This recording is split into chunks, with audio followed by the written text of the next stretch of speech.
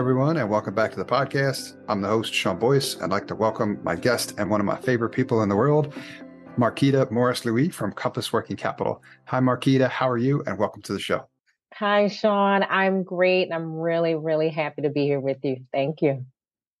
Well, I'd be surprised if you're happier than I am, but thank you for that sentiment. I really appreciate that. Markita, you're one of my favorite people, and you've done so much amazing work in the nonprofit and impact world. So I'm going to try to tell the story as best as I can, but you've done so much. It will be very hard to do in a 20, 30-minute window, but we'll try our best. What would be great is kind of learn from you a little bit so our listeners can become a little bit more familiar, those that don't know. Can you share a little bit more in terms of your background and how you got to where you are today? Great. Thank you so much, Sean. And you are definitely one of my favorite people. And I'm excited to dig in to why and how we met and first connected some years ago. So I am a North Philly girl, born and raised, although I have spent time in other parts of our fair country and also other parts of the world. But I have Philly is my home, and I've come back here, and I never let go of my accent, both figuratively Love it. and literally. So my kind of life, I grew up in federally subsidized housing, and so that is important because it shapes and impacts the work I do today. I As I got older and kind of understood the world better and why things were the way they were, I started to explore community development and understood how my neighborhood, my community, was shaped and formed by national policy, far, far away from North Philly and West Poplar in particular. My grandparents were originally from Mobile, Alabama, but we're part of the Great Migration of African Americans in the early part of the 20th century, making their way north, trying to leave and flee, frankly, the degradations of the South. And unfortunately, they didn't find the North to be much more hospitable, but they were able to make a way and build a family here. So that's absolutely a part of my legacy. And I think I try to draw connections and ties between my grandparents' lives and the, kind of struggles that they found in the South with our experience in the North as well, and why community development, economic prosperity, and financial inclusion have been such valuable parts of my personal life, but also my professional goals and career experience. So I've spent the last 20 years in housing, affordable housing, in policy development around housing affordability and housing finance. I also kind of work more from placemaking and the people support at a HUD certified housing counseling agency, helping families avoid foreclosure, thinking about the systems that make it difficult for families who are experiencing poverty to move ahead in their lives. And now my work at Compass is really focused on ending asset poverty. That means supporting families and building wealth, families with low incomes to build wealth as a pathway out of poverty. And we do that through high quality, culturally centered financial coaching and integrate that with the asset building opportunity. We really truly see our work as helping to narrow the racial and gender wealth divides because the majority of the families we support are led by Black and or Latinx women and with children in those households. And a big part of our work is shaping policy so we can create the conditions to allow families with low incomes to build assets. Thank you for sharing, Markita. Such an incredible, impressive, just amazing story, and getting into the greater detail with Compass and how you're driving impact, which is where I'd love to go next. I've had, the luckiest opportunity in the world to be able to, work with you for several years and help you, with pursuing a lot of that opportunity as well too. But the mission is so important. And that's kind of what I'd love to hear you talk a little bit more about next in terms of the mission at Compass, what some of that means, and what does it look like? How do you define impact? And then we'll get into kind of how Compass is driving impact today. Yeah, no, I'm super excited, Sean, to have this conversation with you about that because you've been part of our journey for almost the last 3 years, which is amazing. So, our work starts from a very simple position that we all need assets in order to invest in our future and move our families forward. But unfortunately, many families with low incomes are living in asset poverty, which basically means they don't have enough assets to cover even 3 months of basic living expenses without income. So if you experience a disruption in income, you lose your job or your hours are reduced, most families, that kind of situation turns into a full blown financial calamity.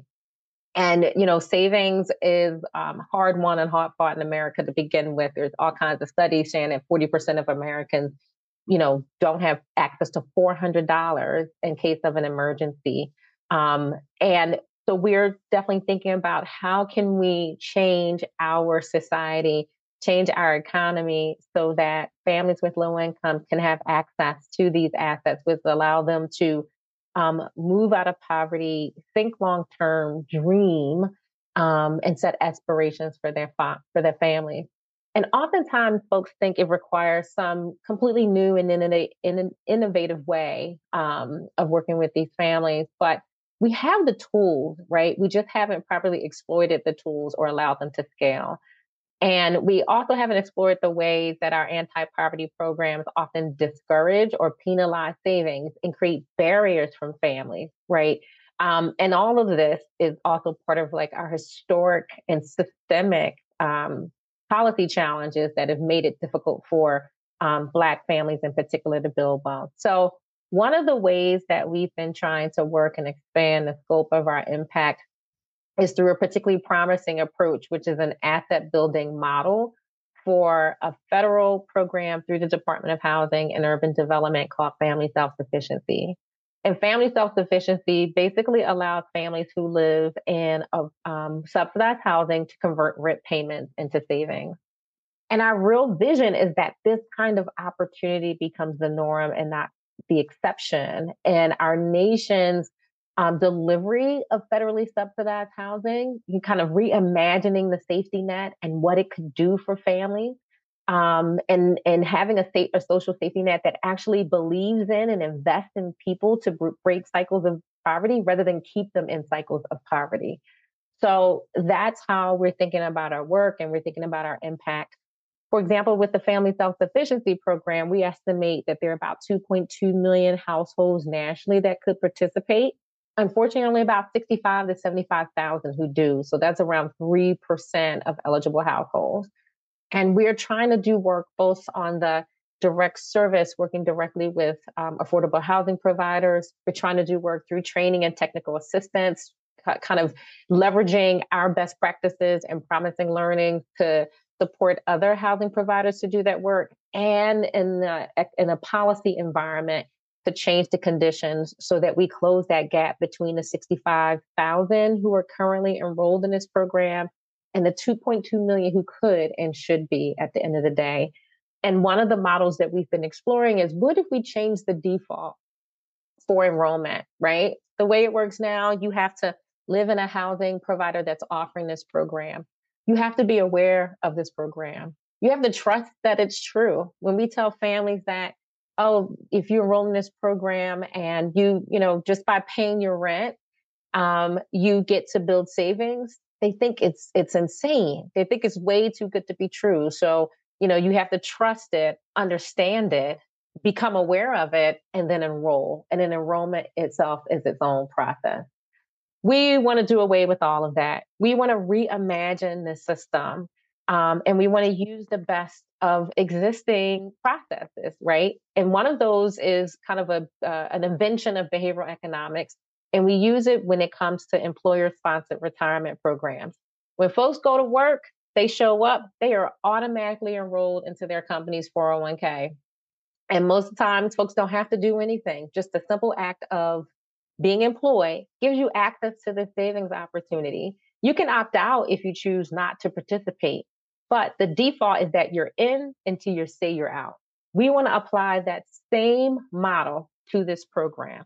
That if a family receives a voucher, a housing choice voucher from a housing authority, or they move into public housing or into privately owned affordable housing, we want them to have this asset account, this opportunity to build savings baked into the delivery of that housing. So there's nothing for them to do but to do the thing they're already doing. So again, these tools exist. We have to just be creative enough and innovative enough to activate them, to serve more people and to serve more people better. And then they leverage that service to really transform the ways family interact with our social safety net. And just, a little bit in terms of impact, we've kind of grown our programs from super modest 16 years ago, serving about 10 families to now serving 3,000 families. We're working with a number of housing providers over 7 states. We are helping families save on average $8,500 over just 4 years. We're helping families grow their earned income by $17,000. Our average family we work with starts at an income of around $22,000. And one of the things we're really measuring, and I mentioned asset poverty, and that's not having 3 months of savings in order to basically meet your basic expenses or live at the federal poverty level for 3 months. For a family of three, and that's the average household size we serve, that's about $5,757. So 5757 is the magic number. So we're helping families save on average $8,500. We're moving them from being asset poor to asset secure. And that's one of the anchoring outcomes where we're trying to have a ton of impact, helping families build their nest egg. So God forbid the next crisis, like the pandemic, comes around, families are ready and have some savings that they can fall back on to support themselves and stay out of complete financial calamity. And just to put a finer point on, I think about, if we had invested upfront in every family, particularly families with low incomes, having access to the savings opportunity, maybe our country wouldn't have had to invest so many resources in trying to roll out rental assistance and tax credits and other kind of reactive financial investments once the pandemic hit and it became clear that folks were losing jobs and opportunity. So that's why we are very much intent on having impact through asset building, and our work is really focused on ending asset poverty for families with low incomes. There's so much amazing content in what you just said. I don't even know where to start. My head is spinning. I have so many questions, and the first thing I want to start off with is I've always been so impressed by your leadership, your vision, and the process as well too, because you are in such a easy to understand but articulate way.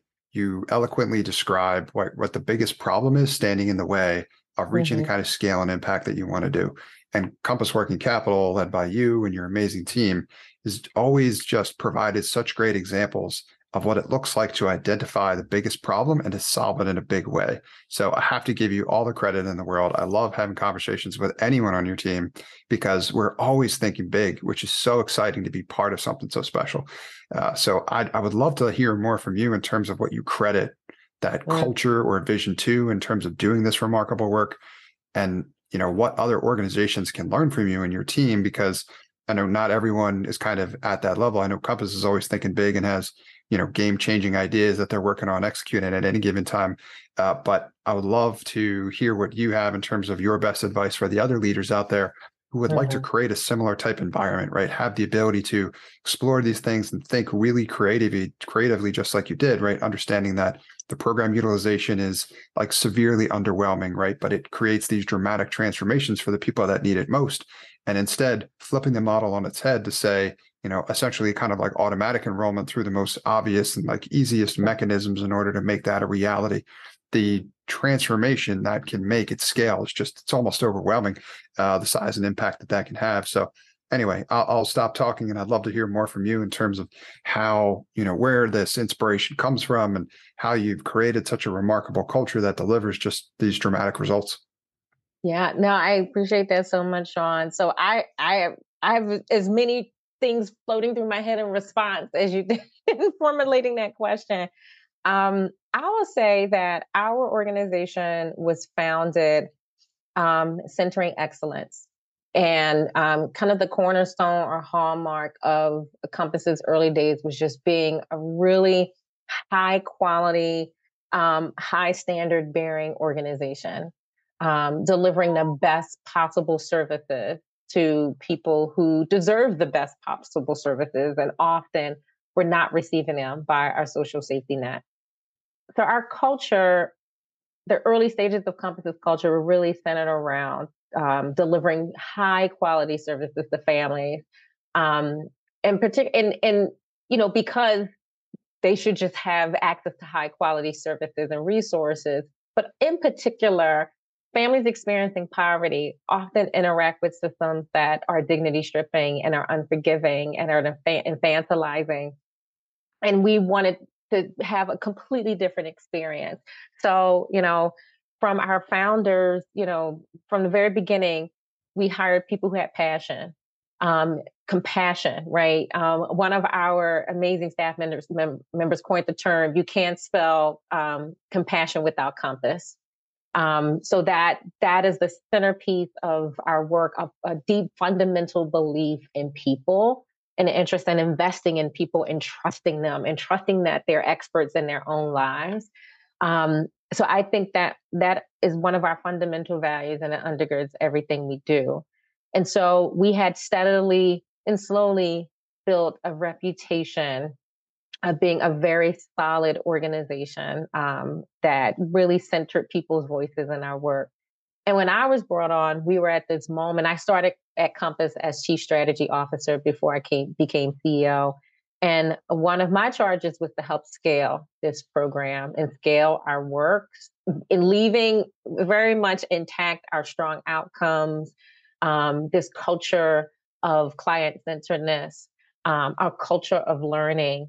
And that also requires resources. So one of the things that helped us do this was an investment from a social impact investment over multiple years that gave us really the bandwidth to think as big and to execute as big as we were thinking. So, I want to, it's not just about nonprofit leaders, because I think nonprofit leaders often think big, but oftentimes we're not given the resources to execute as big as our thoughts. And so to the funder community, there has to be that allowance for um, big, bold, ambitious thinking. And with that, this space for failure as a tool for learning. And we, developed this intense culture of learning and setting norms about celebrating knowledge failure. You get to change your mind. One of the things that we learned and turned into a mantra, we learned it from a person named Anne Chang, who has a fantastic book called Lean Impact. We fall in love with the problem, not the solution, because solutions are transient. They are, impacted by environments and they can be limiting, but we want to double down on what our problem is and often redefining that problem. So we're coming up with the right solutions that work in the right time. So those are some of the things that we live by in an organization, that really help us have a big vision for impact. And then thinking about how scale, the different ways you can scale, right? And, we provide direct services to individual families through the channel of affordable housing and through relationships with public housing, with affordable housing providers. Um, and we recognize that kind of system, that ecosystem, there's a ton of complexity, a ton of bureaucracy. So that offers us opportunity for scale, probably more growth than scale. And there's a difference. And that may be limited. So another way we've been approaching the work is, okay, as we become better in the work we do and we learn lessons and build our internal capacity, can we support other organizations? Because we're not going to partner with every housing provider that can deliver this service to families, but how can we leverage our learnings to make them better? So we've built a learning online community platform called FSS Link, that, we had some very modest goals. Just could we get a couple hundred folks to sign up and get access to newsletters and an online discussion board and some resources we would post. And that was in June 2019 when it launched. FSS Link now has, nearly 2,000 subscribers nationally, paid membership. We are, providing a ton of very specific resources to help folks be better at their work. And again, it's a place for us to push out the things we learn, because it's not enough for us to sit and pat ourselves on the back about how well we're doing in supporting families. We want to help others to be well too. Another big part of our kind of scale and impact journey, again, has been on the policy side. We joke that we've gone from being, seventh person off the bench or junior varsity to varsity, and now, seventh off the bench, just to use a basketball analogy, to like a starter. Because if we don't change the conditions under which this work happens, then we'll always have limited scale opportunities and impact. So we want to kind of identify and knock down those policy barriers that make it hard for us to do our work and hard for our families to build assets. So that's been a big growing part of our work and how we think about impact. And then I'll add another piece is really technology. March 11th, 2020 is when we shut our doors, closed our doors in response to the COVID-19 pandemic. And the funny thing is, before that, we were planning the launch of a remote service pilot. And then the universe gave us the ideal laboratory to test all of our remote service theories, because we were trying to understand, could we do our financial coaching work and service delivery work to families in a completely remote environment? We wanted to understand, cost. Can we maintain the same or better outcomes? Could we maintain same or better outcomes in terms of client satisfaction? And so now we had, this right laboratory to test all those things. Could we enroll families in our programs, right, through the distance? So we started building this enrollment tool with the help of Next Step. And I just have to thank you, Sean, for helping us think about how to resource this work. Initially, we were going to go pay a big consultant a ton of money and to build some opinionated thing that may not really give us what we wanted. But at that moment, we learned how to start small and iterate. Like, think big, but start small in terms of the product, and then let the end user, let the clients help shape the product. So through this iterative process and constant testing and pressure testing. And, since then, we've built this amazing tool that has helped grow, help us increase enrollment 200%, 300%, speed up the process.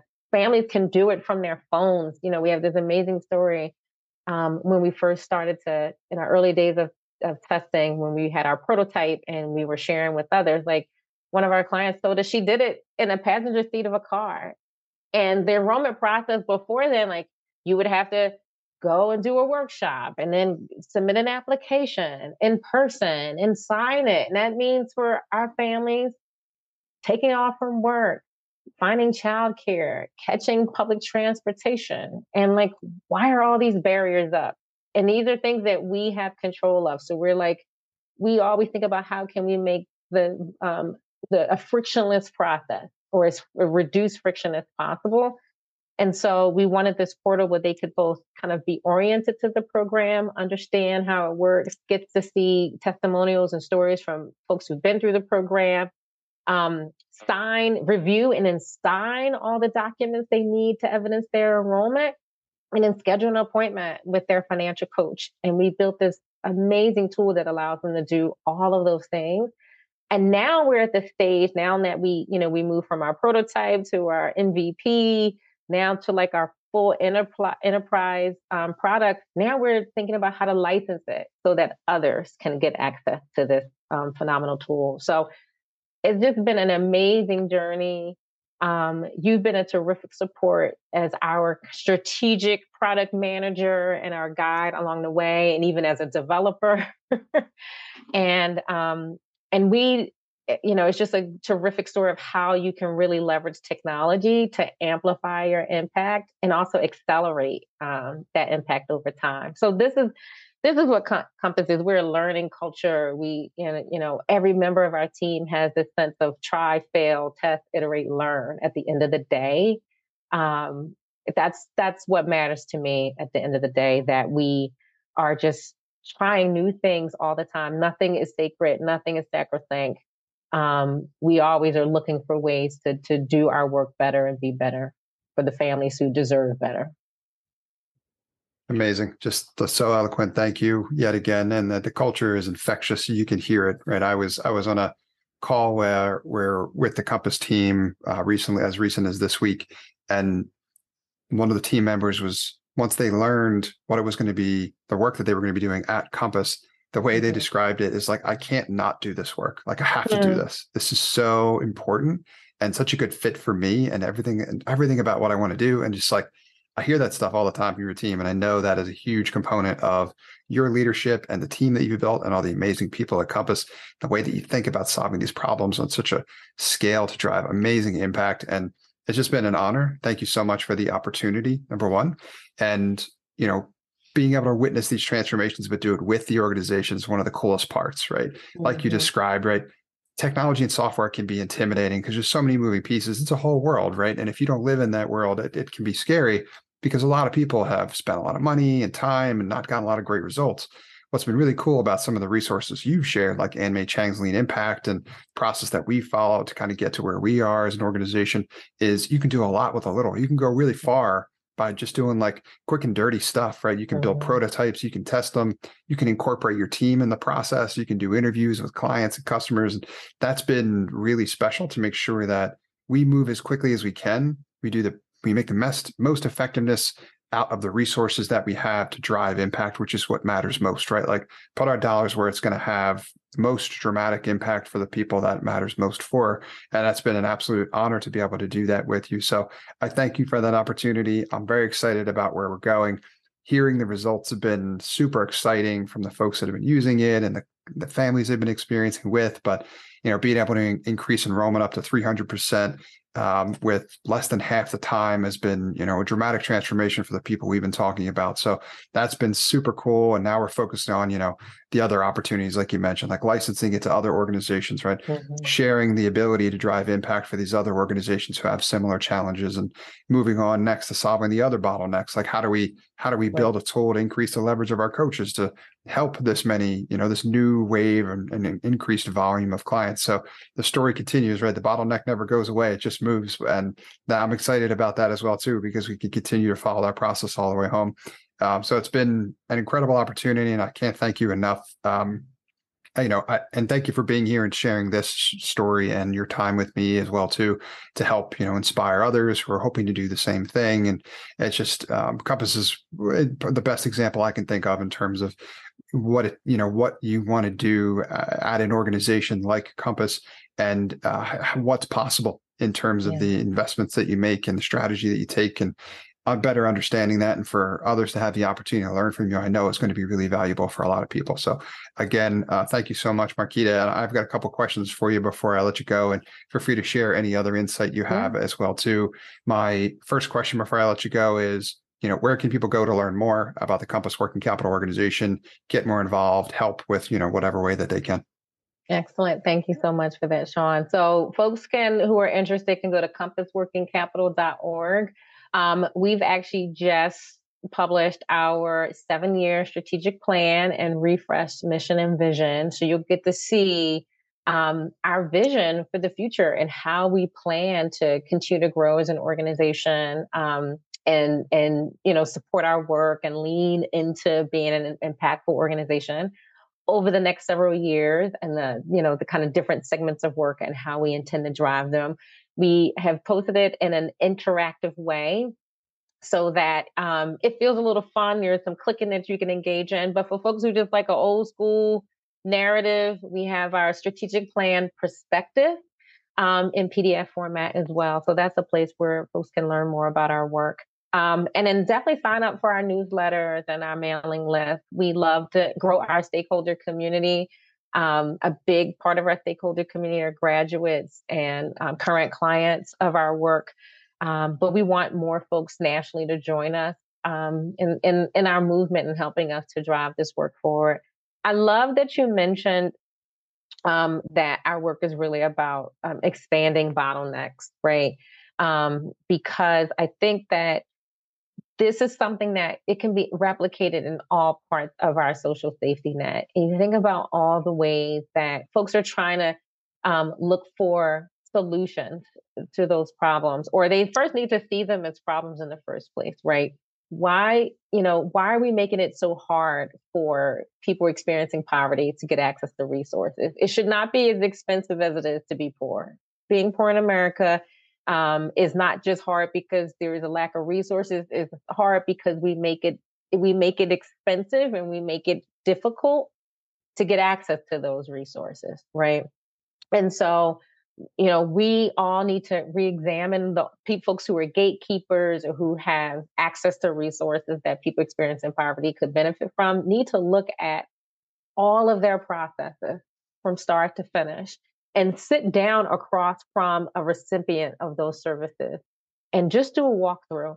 When we first built the enrollment portal with Next Step, you were leading us through these moderated sessions where, it was I joke and say it was kind of like the MacGyver tape and paperclip version of the enrollment portal before we built out the big fancy thing that became our enterprise solution. But I love that, like the idea of starting small to learn, um, while maintaining the big idea. And it was so cost effective. It was insane. And I kept saying, wait, are you sure this is the budget? When talking with our director of innovation, George Ritter, he's like, yeah, this is the budget. It's not that much. Well, all right then. But it gave us so much learning to have our teams sit down with our clients and just watch as they use the tool, or even through Zoom, record how they use the tool and get a real time feedback on what worked, what didn't make sense, what was confusing. Basically, start, stop, continue. What should we start doing? What should we stop doing? Should we continue? Um, and we did that, and that just increased our learning. And then you see the evolution of the tool.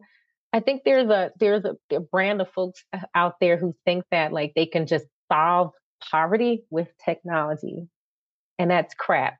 I think technology has a role in reducing inefficiencies in how we deliver poverty disrupting services. So it can be an intervention, but it's not in itself, it's a solution. It helps to amplify solutions. It helps to um, increase the impact of solutions or the efficiency of solutions. And so, to be clear, as an organization, Compass welcomes technology, but we never see it as an in and of itself.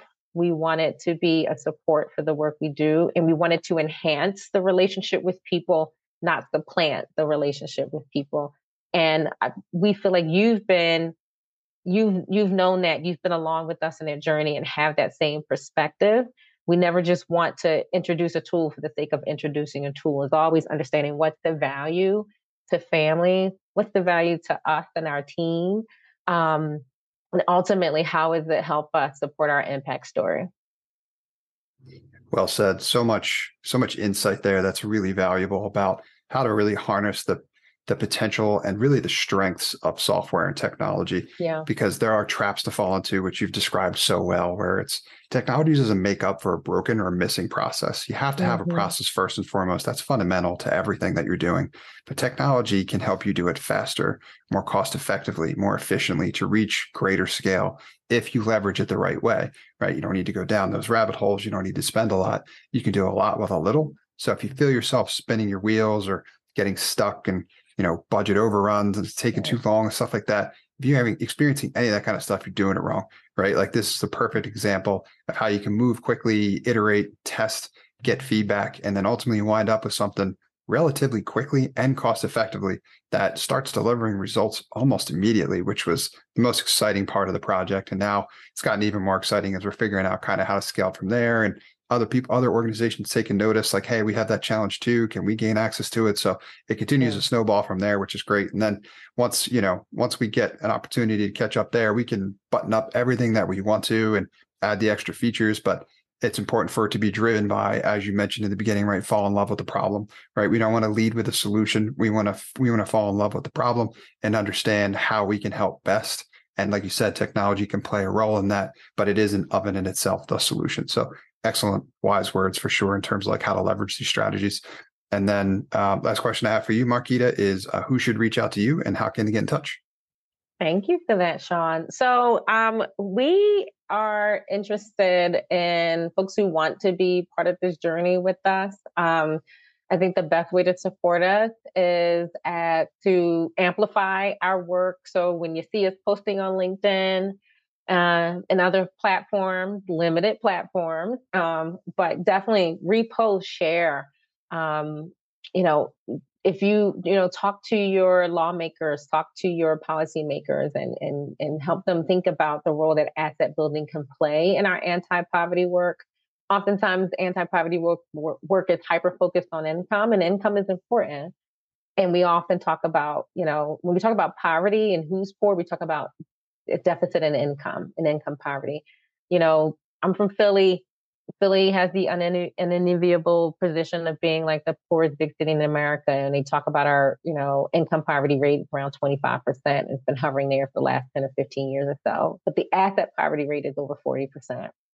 And that is a conversation that's not being had. And we want more people to have that conversation because it tells a bigger story about who's experienced financial challenge. And it means different resources need to be brought to bear to help reduce those challenges. So that's really helpful.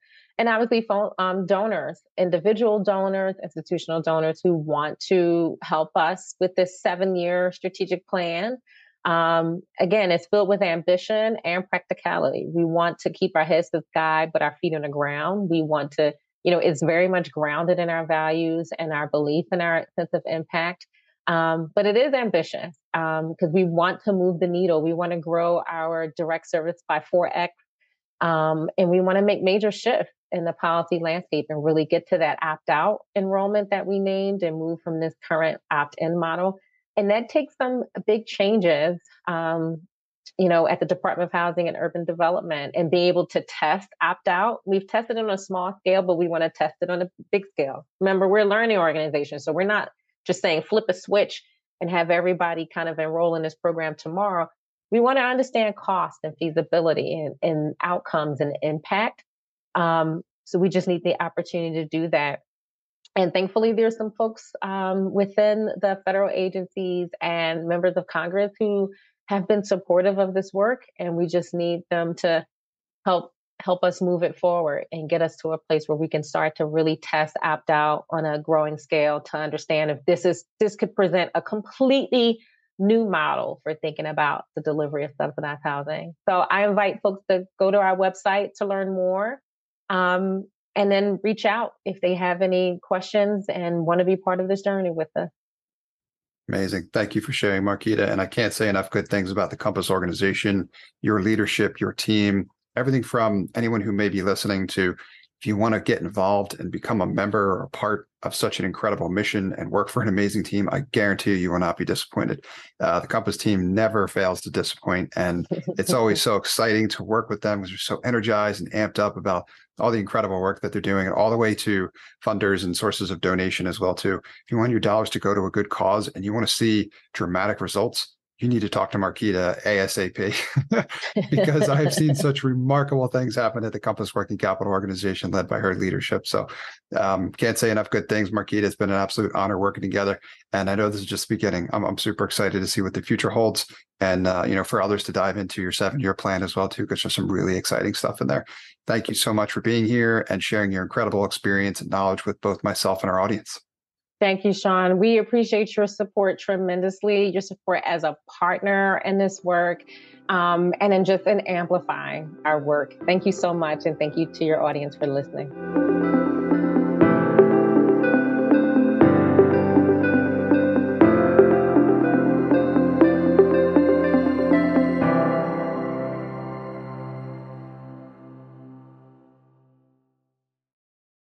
Thank you for listening to this episode of Scaling Impact. I hope you got a ton of value out of it. If you'd like to learn how to scale impact at your nonprofit organization by more than double in less than half the time, I'd encourage you to sign up for my free 5-day email course at nextstep.io/impact.